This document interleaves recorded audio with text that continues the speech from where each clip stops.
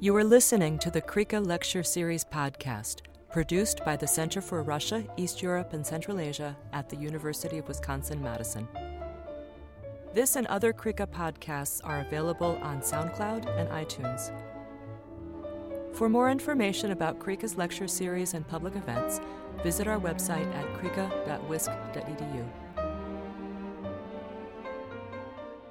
Today it's a great pleasure to introduce our speaker, who is Natalia Zotova. And Natalia is an ABD from Ohio State University. She's published a number of articles looking at the experiences of migrants in Russia today, a very important topic. So although she's in the PhD program in anthropology at Ohio State University, she is already a long and distinguished scholarly record to her name, probably enough to get her tenure in many departments. And as you can tell from what I've said already, from the title of her talk, she's particularly an expert on the experiences of migrants in Russia. Today, she's going to talk about the reentry ban. Her title, I don't have it in front of me, it's up here though. So it's Russian migration legislation, reentry bans, and their meaning for transnational Tajik migrants. And this is from your dissertation research, correct? Yep. Okay. So please join me in giving a warm welcome to Natalia Zotova. And thank you for having me here. It's really a pleasure to be on this wonderful campus. And I'm so surprised to see that a lot of you guys are interested in the tiny, small Central Asian country and how it is connected to Russia. So that's wonderful.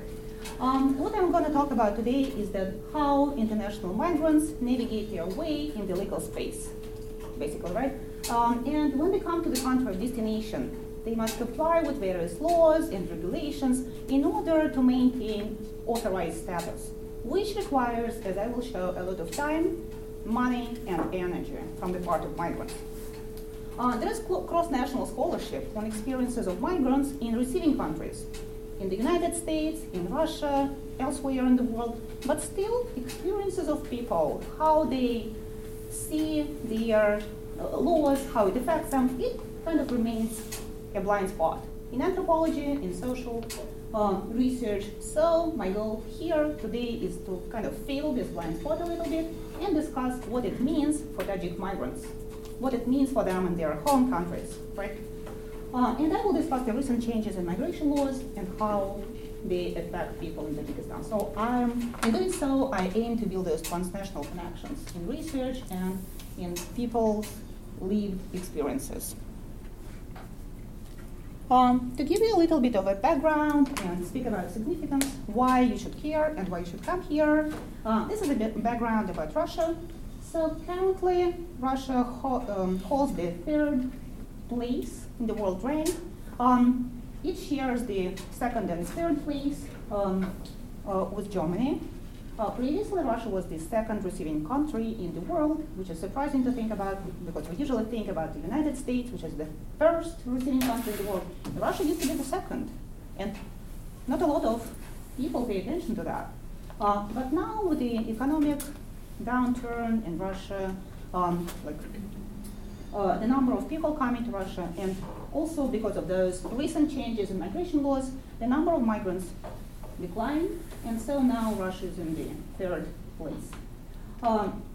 Nearly half of all migrants come from Central Asian countries to Russia, from Uzbekistan, Tajikistan, Kyrgyzstan, and Kazakhstan. Pretty no migrants from Turkmenistan for the obvious reasons. They have the visa agreements with Russia. And women make now the growing share of migrants, Central Asian migrants who come to Russia. So when they come to Russia, people have to navigate their way in a foreign legal space. And that space demands that they comply with specific laws, specific regulations that define their work opportunities, residence requirements, and documentary status. And it is pretty common, as we have shown in our research and papers, that migrants remain to this or that degree undocumented in Russia because it's a hassle. It takes a lot of effort to maintain the documentary status, and I want to show that in my presentation. However, notwithstanding any documents and even Russian passports, Central Asian migrants are collectively marginalized, they are othered, and they are discriminated against, both in public discourse, in media discourse, and everywhere, in the political discourse as well. All right, so what's next? I will talk about re-entrants and very recent changes in migration laws. That happened at the end of 2015 and were implemented at the beginning of 2016. And so I will situate experiences of people, of Tajik migrants, men and women. I will speak about their gendered experiences. In the context, I place those in the context of recent developments in Russian migration practices and laws. Now, Tajikistan, this small country that you guys are interested in, it is here. Pretty small one, relatively small country in Central Asia, and this is Central Asia, like the broad part, landlocked, a lot of mountains there. It's hard to do agriculture, and there are structural concerns and problems in the economics. So there are lots of factors that come together and influence migration, out-migration, both international and internal in Tajikistan. This is the population, and GDP per capita is very small. It is $800 a year. But what struck me when I was getting ready for this presentation, because I had at hand the numbers for the previous year, for 2015, and it was 30% higher. Can you imagine that? In a single year, GDP per capita in Tajikistan fell 30%. This is because economics of Tajikistan is so closely connected to Russian economics. And now Russian economics has the structural problems because of sanctions, because of the aggressive policies in the world, and it has a lot of effect on Tajik migrants and other migrants as well. This is a very poor country with the average monthly income of $120 per person, but people in the rural places make even less or no money at all. Tajikistan witnessed the growth of large international migration in the past 20 or 25 years since the collapse of the Soviet Union. It was initially fueled by regional instability and civil war as well, because people fled civil war, so there were refugees, there were internally displaced people, and a lot of people made their way, especially people from the Pamir, it is here, to Russia, and became Russian residents and citizens, and then other people followed, so that was a kind of complex process, how migration developed. Russia was and remains the primary destination, the destination of choice for Tajik migrants, but there is a growing migration flow to new places and to new countries. Among them are the United States, Canada, Persian Gulf countries, and China. So now I do research on patterns of migration to the United States, and it is growing, I'm telling you. So people are becoming cosmopolitan movers, and they explore new opportunities and new destinations. And Tajikistan, why it is significant again, it is the most remittance-dependent country in the world.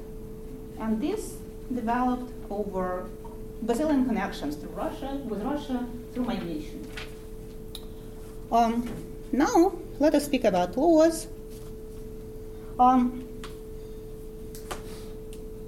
When I was watching, because I did research on Central Asian migration to Russia for many years, and I was watching developments of new laws and regulations, and I should say, I would argue that there was no clear strategy, there was no clear vision of what the country wanted to be, what place it wanted to have in the world migration system.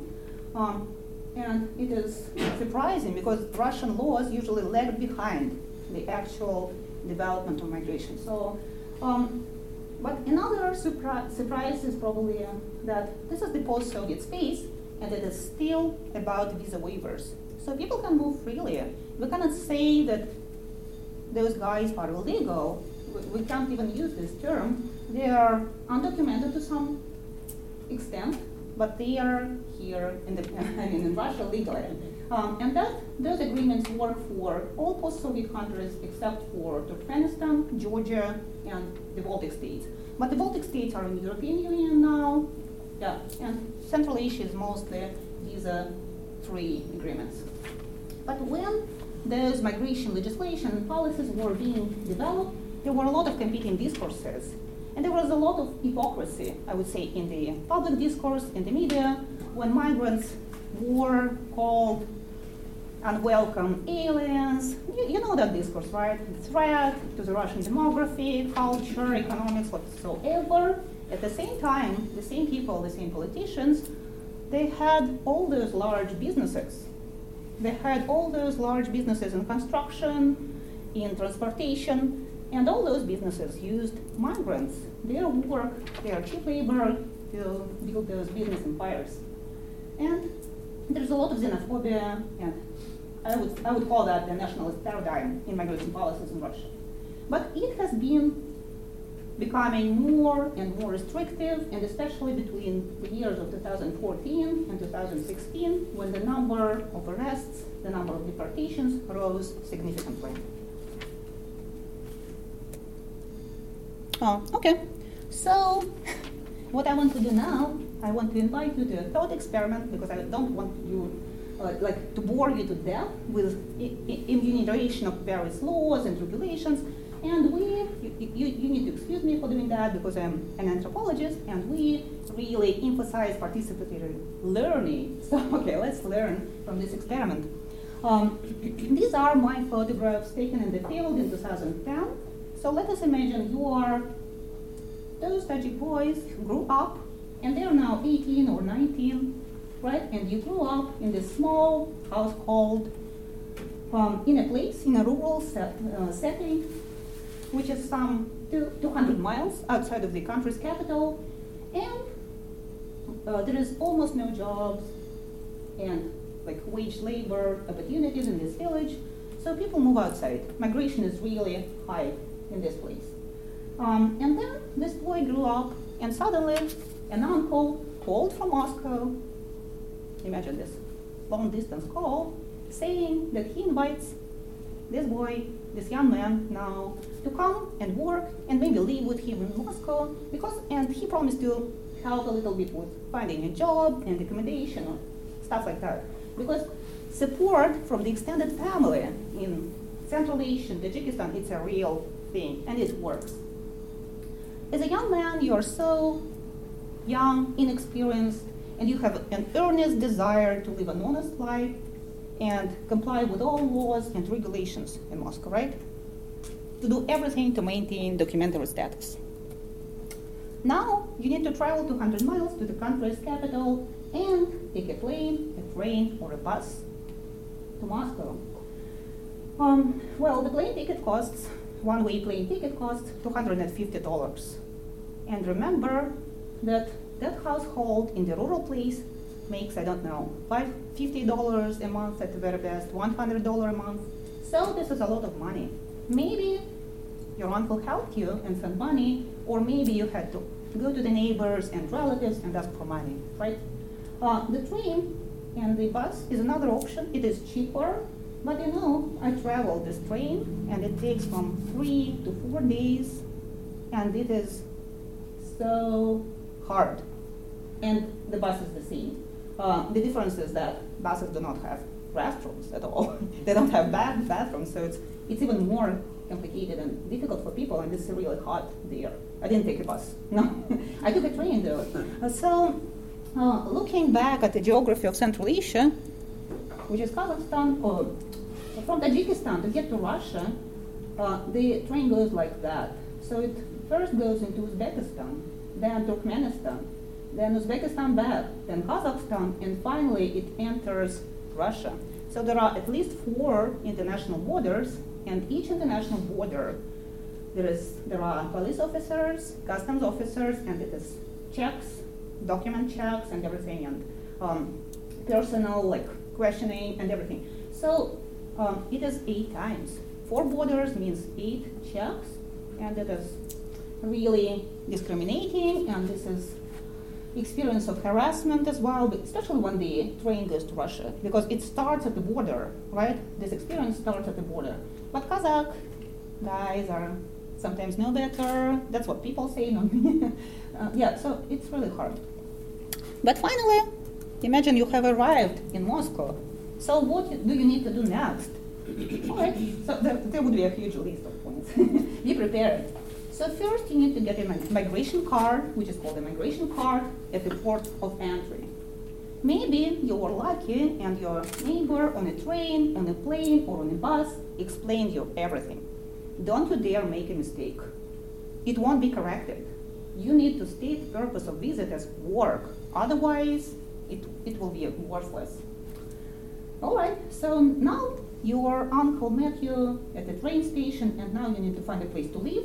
Okay, you can live with your uncle, but you need to get that so-called residence registration in 15 days upon arrival. For Tajik guys, it is 15 days. For Uzbek guys, it is 7 days. And this is another barrier, because the real estate market and the market of rent is racialized in Russia. You probably know that a lot of people smile, so it is nearly impossible for a Central Asian guy, a Tajik who is speaking almost no Russian and he has no experience and knows no one in the capital, to get that registration. Because landlords, they just won't let him do that. They won't agree. Because to get this card, you need to have a landlord who agrees to go and do this paperwork for you. But imagine your uncle helped, because he already has this apartment. Okay, this is done. Now you have 1 month to get the so-called patent. Patent is a work authorization, work permit, and this is everything now in Russia. That's a major document. So to get a patent, you need to do this, this huge list of things. And this is crazy to think about. First, this is a medical exam, and it is everything. It's about tuberculosis, it's about HIV, it's about screening, and a lot of things, and a lot of questionings. And then you have to take an exam.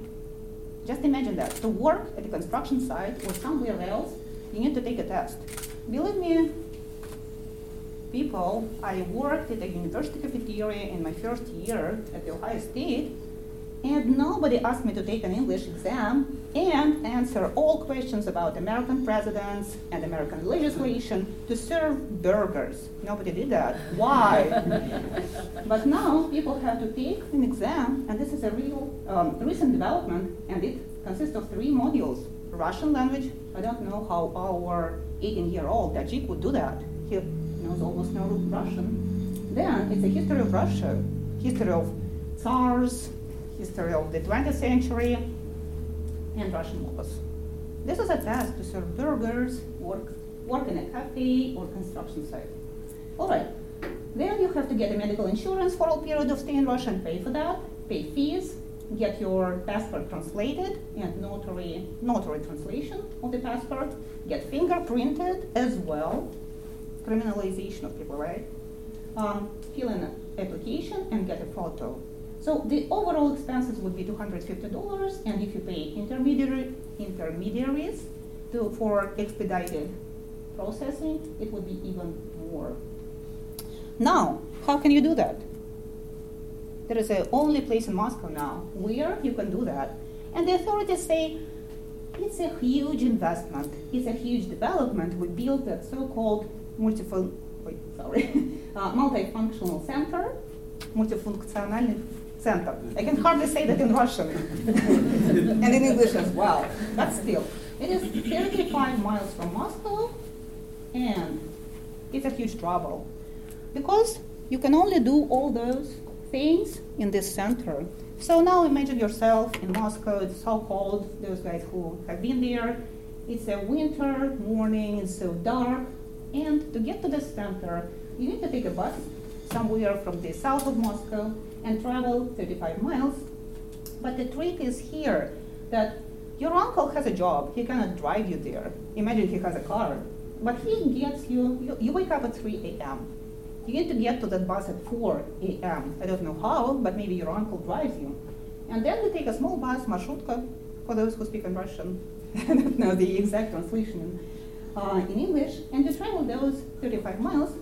But the trick is in this thing that the center can say accept only 200 cases a day. So imagine you arrive there and you discover your number in the line is 207. That's it. You won't be accepted that day. You travel back. Then you travel again. And sometimes it happens if you are say you're the first in the line. But when you get inside and you get some letters wrong on those forms, you will be turned around. You will be sent back. So you will have to travel and travel there again for several times and again get this experience of being in line. Now it looks better, but previously if you look at the photographs, they were like metal bars, iron bars. Yeah. What agency is this under? The FMS is part of the MPD. Right? Yeah, absolutely. So now there is no FMS. That's only MPD. So it's now MPD. Yeah. So, okay. Yeah. It's kind of a government agency. It's called this center, but yeah, so this is the MPD who does that. All those documents. They are now in charge of all migrants. Okay, so imagine you have submitted all paperwork, it is done. Then you travel back to get the patent. This is the patent. A small card, work authorization. And now you have 2 months to find a job. Imagine your uncle helps you out again, but it is another trouble and pain to find a job. Then you need to sign a work agreement with the employer and work for A, and then you renew the patent in 12 months, but it is easier. But my point here that I want to make, it's the overall expenses, because first you need to pay some $300. You have to have this money ready when you apply for a patent, and then you pay for the whole year, so that is some $1,000 a year. Just imagine that for a household from a rural Tajikistan who make $100 a month maybe. That's a huge amount of money. And also it's about time. It's about sync. Like you should synchronize everything. That was a point made by Madeline Reeves, if you read that paper, that she argued that people are out of sync because they have like their work schedules and everything in their life, and it requires a lot of time. It requires a lot of effort, travels, long lines, patience, experience of meeting, like officials and stuff like that. It's about bribes. If you even get all those documents, you have police encounters every day because it's about racial profiling in Moscow and other places. And when police meet you, they usually want money, never mind what documents you have, because they find mistakes anywhere, right, and just ask for money. And yeah, it's a lot of things. So I think my point here, it's really hard to be nice and honest and earnest Tajik guy who wants to be completely authorized. Okay, so I will stop here for a second. Any questions on that? Pretty clear. So you imagine that. Nice. That's about anthropology. I see it on your faces. Okay, so now about changing laws and regulations. So there was a new law in Russia, which was signed late in 2015 and implemented in 2016.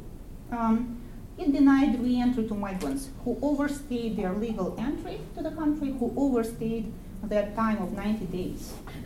And that law affected a lot of migrants, and Tajik migrants as well. So there were some major reasons, and that is almost about anything for re-entry ban. First, you can overstay your time in the country, because if you stay more than 3 months for no reason, you don't get work authorization, a patent, or temporary residence, you're out.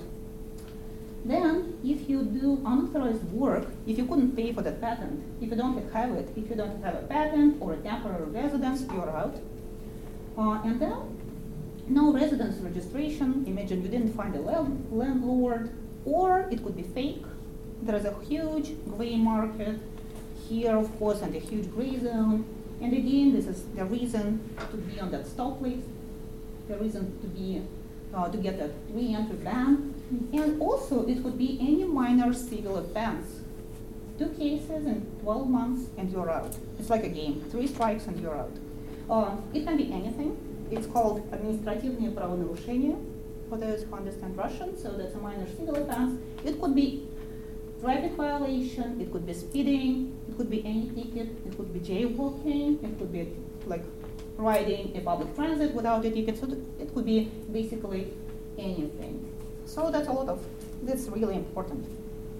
Well, there is there are data showing that more than 300,000 Tajik people found themselves in those stop lists in that short period of time.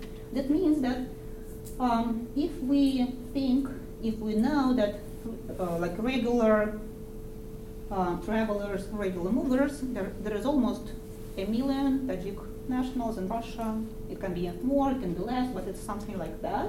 It means that 20% of these people, or 30% of those people became immobile.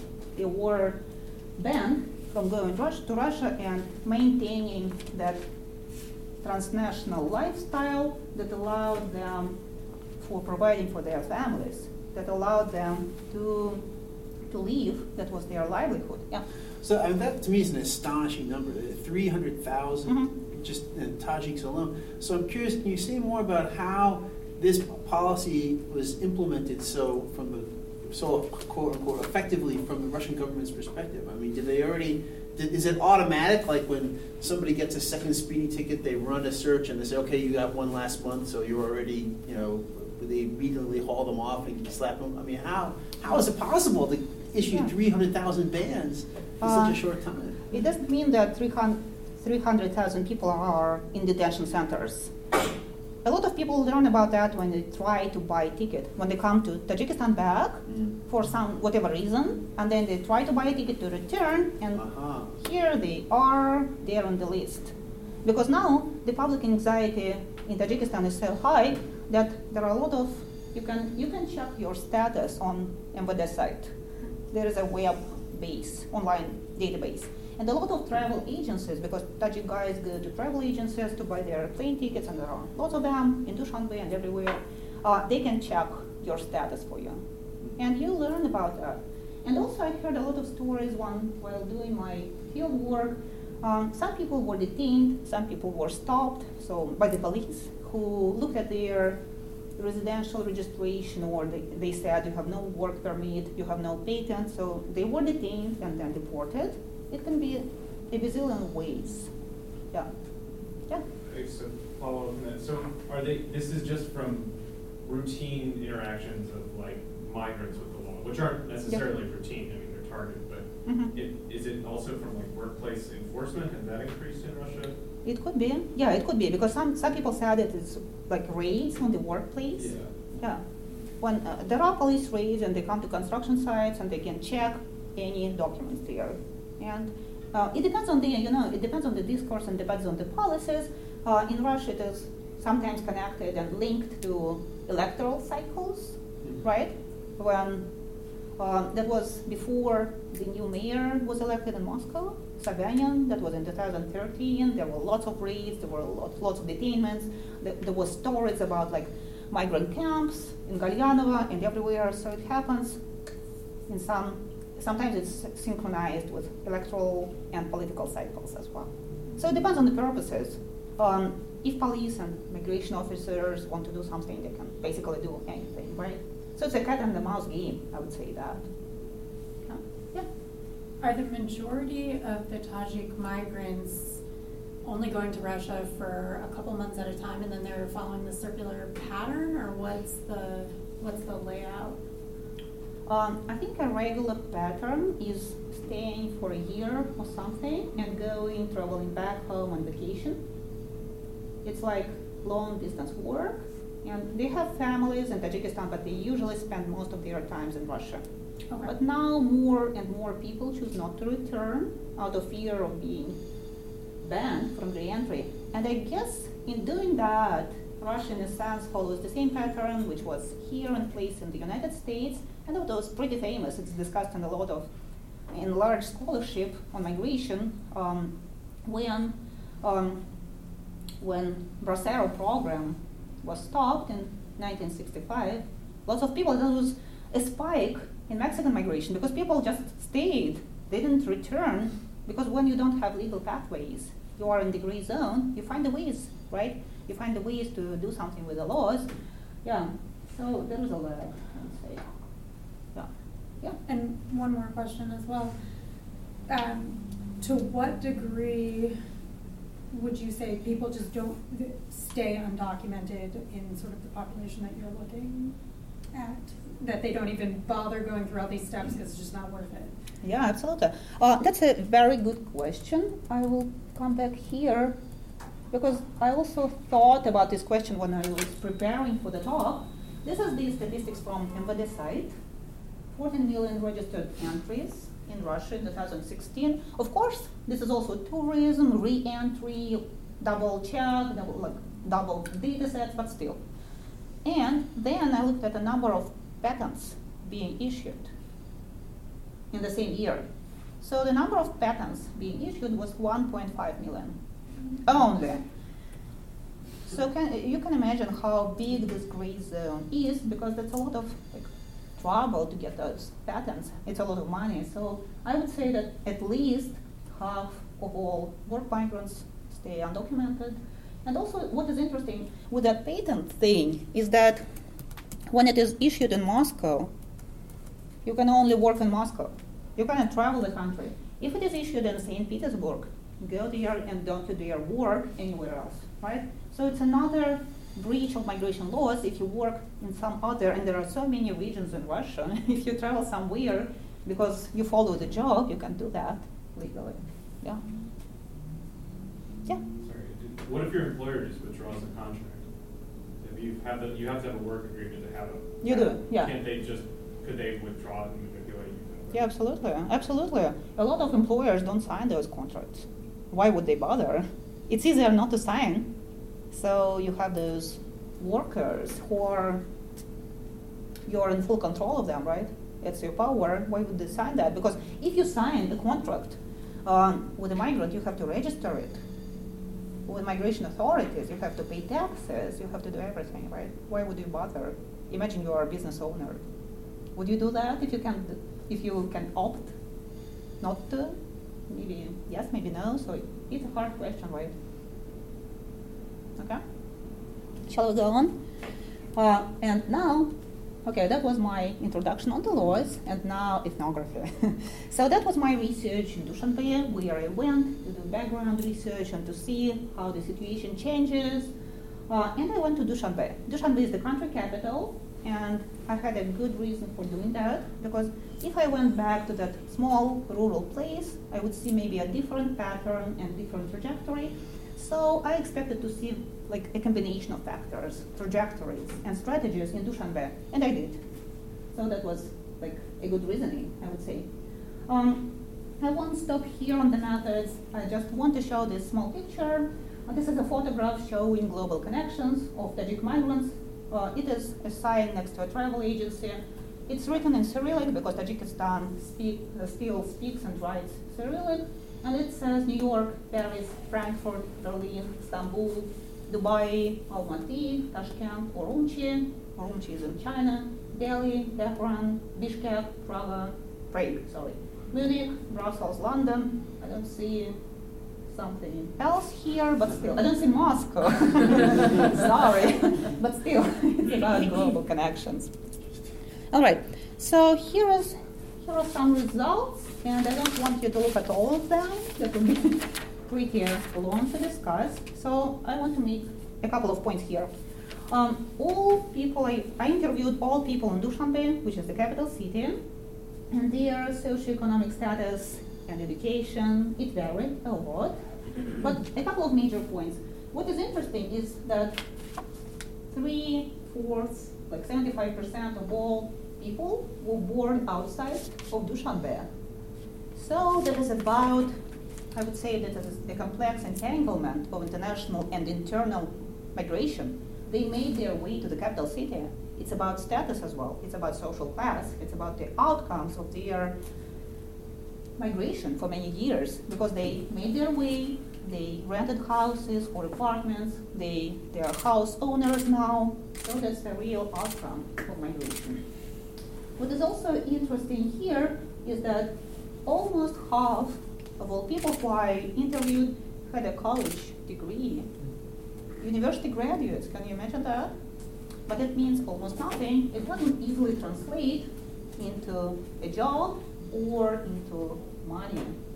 So I invite you to look here, and you will see that a small share of people who I interviewed, not so small, okay, 40%, had formal employment, which means like managers, often bank clerks, something, but they were bank clerks and managers were often born in Dushanbe. So they had that opportunity in the job market.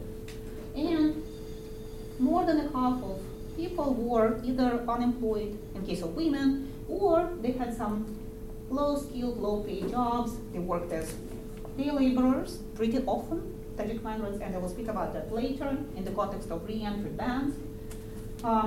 They could be janitors, street cleaners in case of women, so this is about gendered structure of labor market as well in Tajikistan. And now monthly income, and you can see, right, that more than a half of people made from $0 to $100 a month, and some people made a bit more, but only 2 people made more than $300 a month, and they were mainly born in Dushanbe, and they worked as like sales managers, product managers, bank clerks, something. But 2 people, yeah. That's the structure of the labor market. So these are the, quick clarification, this Yeah. is while they're in Dushanbe, their employment rates and their earnings, so you're interviewing, they're back in Dushanbe. Yeah, and this is they're all now in Dushanbe. Okay. I think except for one woman who travels there and back to Kulab. They're all Dushanbe residents now. Yeah, so that's in Dushanbe. Okay. So now I want to discuss some ethnography and present my results in the form of 2 vignettes, and to illustrate how Tajik men and women experience those new migration laws and regulations, and tell how new re-entry bans affect their social status, empowerment, and gender. So this is a story of Zainab, fictionary name, but this woman is real. She is 35-year-old, and she spent over 7 years in Moscow, in the capital of Russia. She had a job, she raised her only son, and she planned to give him a good education in Russia. The boy went to kindergarten and then started elementary school, and she has not returned to Tajikistan or crossed the Russian border for 5 years in a row. Because that was pretty common for Russian migrants, for Tajik migrants in Russia to travel to the nearest border to get that border stamp and the new migration card. And previously, which was another surprise to me, they traveled to Ukraine, which was the closest border, but now they said, and she said, that her husband did not allow her to do that because there is a lot of concern among Tajik migrants as well, which I didn't know about. They are scared to travel to Ukrainian border because of the war, because of the conflict, so they know about that. All right. So she confronted serious issues when finally she faced the reality of migration laws. When she came to Tajikistan to attend to a family emergency, she learned that she was banned from the entry to Russia for 3 years for the breach of migration laws.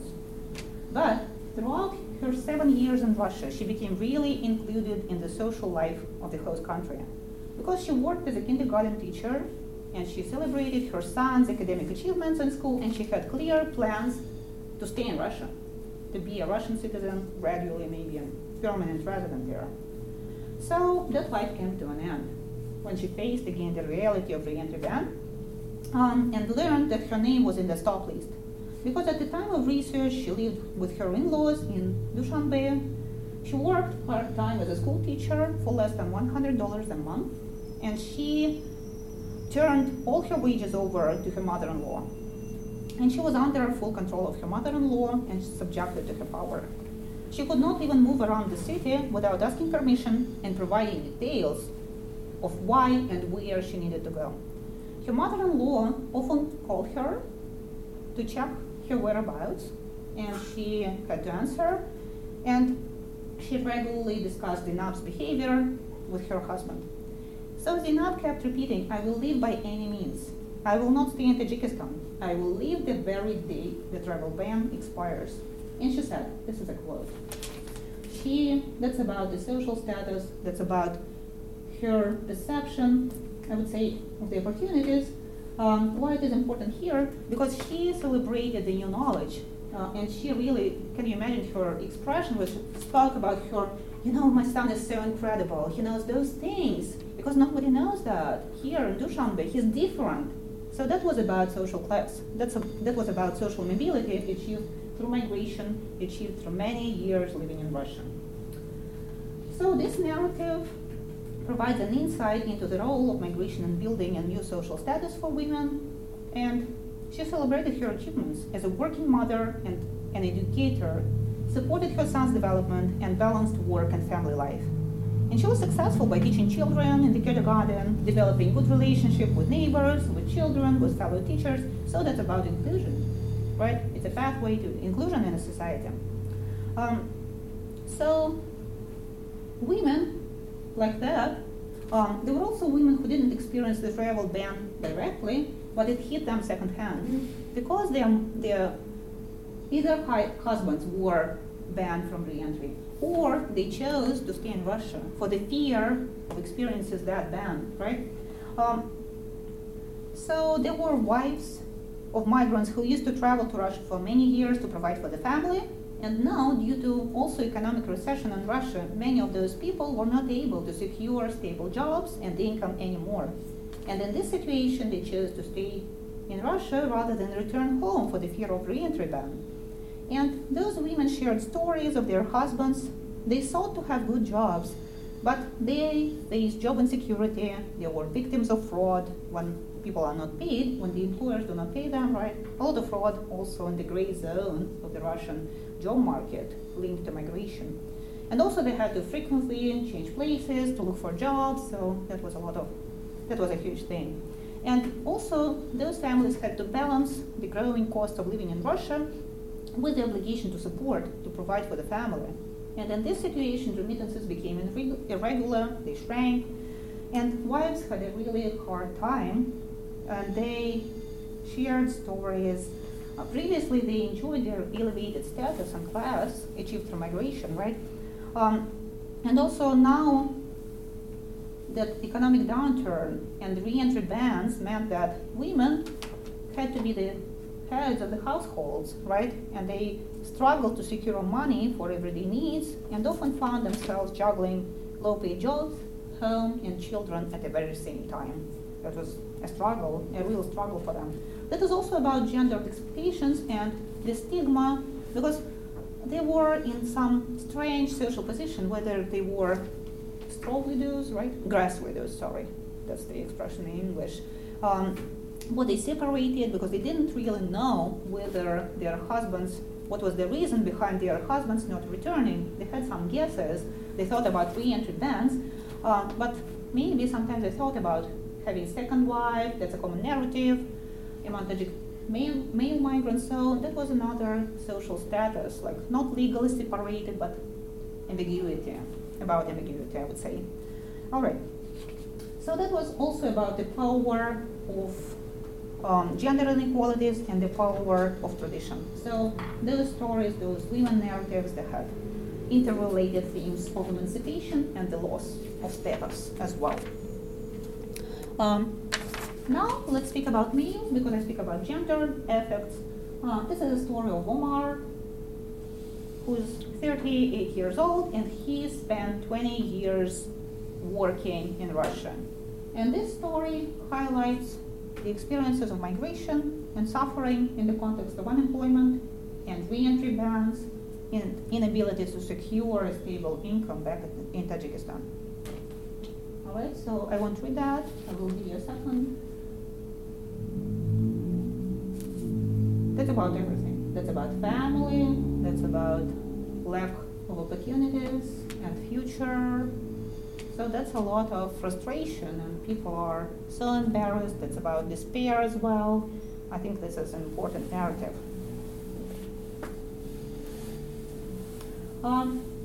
So re-entry bans hit male migrants really hard. Those men used to earn in Russia like $600 to $800 at construction sites, and now they are day laborers in Dushanbe.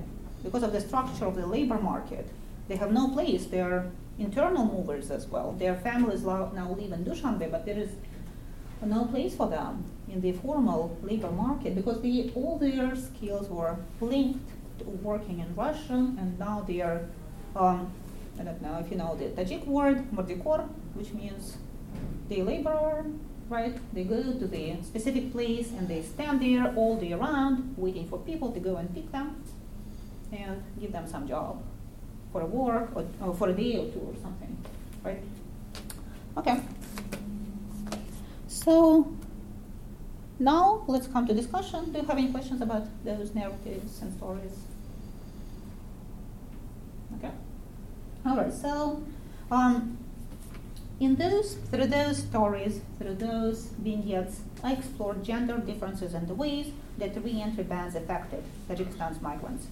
And also, we looked at I discussed the broader social and structural factors that shape low experiences for men and women. And so these results pointed changes in the social status linked to migration, and it also reflects broader changes in the patterns that define women's transnational mobility. It is pretty common narrative in cross-national research in migration that is empowerment of women through migration, right? I think you saw that somewhere. Because women gain knowledge, resources, and more power when they work overseas. This is about increased agency. It's about new skills. It's about new social status as well. That is empowerment. Right? But also, when men migrate and women stay behind, that also is about agency. That is also often seen through the lens of empowerment, right? Because women are now heads of the households. This is a different gender role, maybe, which are not used to. So they have the power to negotiate their decisions, often with their in-laws, or if it is a nuclear family, they are the heads of the households.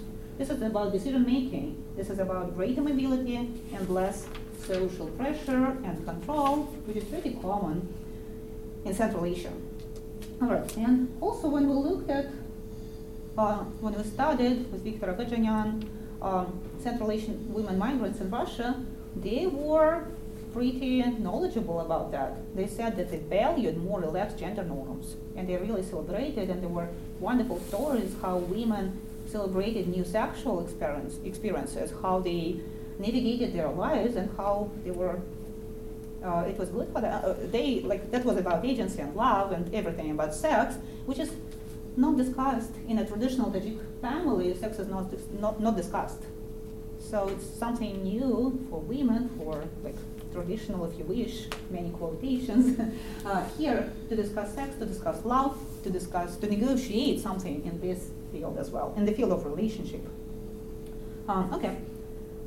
So transnational migration for those women and settlement in Russia was a means to break away from the tradition. And in Tajikistan, in many places of Central Asia, when women, I don't know if you know that, when women marry, they become in the power of in-laws, they move into the new household, and they are married into a new kin, so they are under control. But migration creates a new dynamic here, right, of gender power relationships in families and households. However, this is the point that I want to make, this empowerment, this new gender configuration is challenged when women experience re-entry bans. They have to get back into those households, and they have to renegotiate tradition, to renegotiate their agency and decision-making power, and they are not really successful in doing that, because this is the family. This is how you should navigate your way in a family in Tajikistan. Okay? All right, so let us talk about men, and then have some time for questions, okay? All right. Now, finally, discussion about men. This changing legislation hit men in a different way, because male migrants nowadays, and it has been that for many years, they make 85% of all migrants who enter Russia. So there is only 15% of women. And that makes them more vulnerable to re-entry bans. And there are lots of interrelated themes of masculinity and gender roles, social status, and precarity in men's narratives. Because my results suggest that lived experiences of the new laws challenge opportunities for men to provide, and being a provider is everything in Central Asian tradition. right? When they are banned from re-entry to Russia for 3 to 5 years, they have to stay in Tajikistan, and they have to look for the means to earn and provide for the family, which is hard to do given the structure of the labor market and opportunities that they have, right? And those small irregular wages push families into precarity, and the social status goes down because now they cannot provide, they cannot support that status, they cannot even buy good food for their children, so they really struggle. That's about suffering. In the context of broader political and law factors, that's about suffering. Okay, so that's about downward economic mobility of households, and that challenges and undermines demands normative masculine roles as providers, and that causes considerable strains in families. That's about fighting. That's about women say, "Where's money?" And Omar said, what do I have to answer? I don't have already answer because he can only be a day laborer in Dushanbe, and that's almost nothing. I heard stories from Tajik man. He said, well, they hired us to do some earthworks for 3 days, which was really hard physical work. And they paid, I think, each guy $10 for 3 days of this work, for like 10 hours of work in the heat, with no food, no water. So you can imagine that precarity that families and households experiences because of that.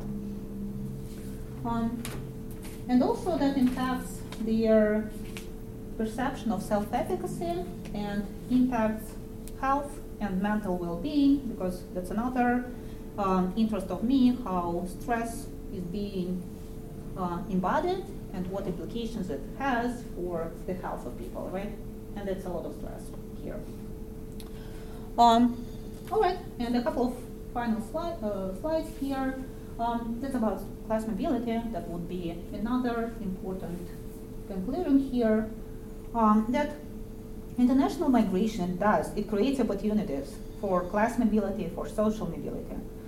Because households gain financial, social, and symbolic capital through migration, through that cycle of repeated moves there and back, through that patterns of transnational lives. They buy everything. If you saw maybe photographs of migrants returning home, and when I travel from Moscow, I really love going to airports and watch planes board into Central Asia. You cannot imagine how happy these guys are. They're in bright clothes. They have huge boxes of, I don't know, plasma TV sets, or I don't know what is in there, sometimes refrigerators, and they bring gifts back home to their families, and that's everything. They're so happy, and that's a striking difference from when you see planes arriving, because they are constrained, they see police officers everywhere, and now they return home with gifts. That's symbolic, that's material, that's everything. That's the outcome of migration. Also, an important thing here is that international migration fuels rural-urban migration as well. So that development of the country maybe not very straightforward, but it really does that. So more and more people become urban residents in Tajikistan, and that's a huge thing, because now I think I looked at the statistics, like 70 to 80% of Tajikistan population is still rural. So they move to cities, and that's an important thing. And that creates a dynamic system of mobility, both social and residential and spatial, right? And now that accumulated wealth and social capital allows families to seek better jobs, housing, and education, right? So that's about production of class.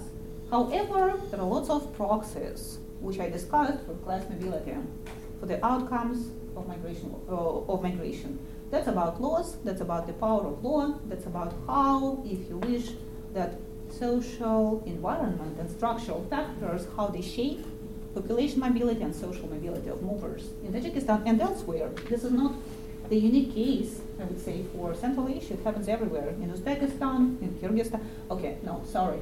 Kyrgyz guys do not face re-entry bans because they are in the customs union now.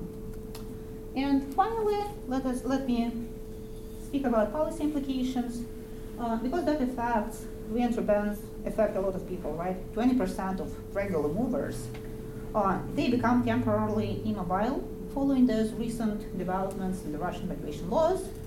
But what is important here that I looked at the report of the World Bank, and it says that notwithstanding that economic growth of GDP of the country in the past decade, and there was a steep decline in the poverty rate fueled by remittances in Tajikistan. But that was for a decade. However, the country failed to create enough jobs for the growing workforce. And there is structural unemployment, there are structural problems in the economics. And in the context of limited economic opportunities, those restrictions on transnational movement might have negative social implications for the country, the household. That's about precarity, and that's about economic situation, that's about poverty. It's on the rise again because the GDP per capita fell dramatically following those new laws and Russian sanctions and economic downturn. And so I would say that Tajik government and international donors might need to consider doing some long-term or short-term programs and policies to create new jobs in the country. Sounds common sense, but I would say it might help. And they need to increase domestic employment and reduce the dependency on remittances of the household, because now they are really dependent on labor migration to Russia and elsewhere. And these policies, I think, they might include investments in technical and vocational education of people, right? As well as classes that will allow to master new skills applicable in the job market, especially for the vulnerable groups of youth and women. I think that's it. Thank you. A big shout out.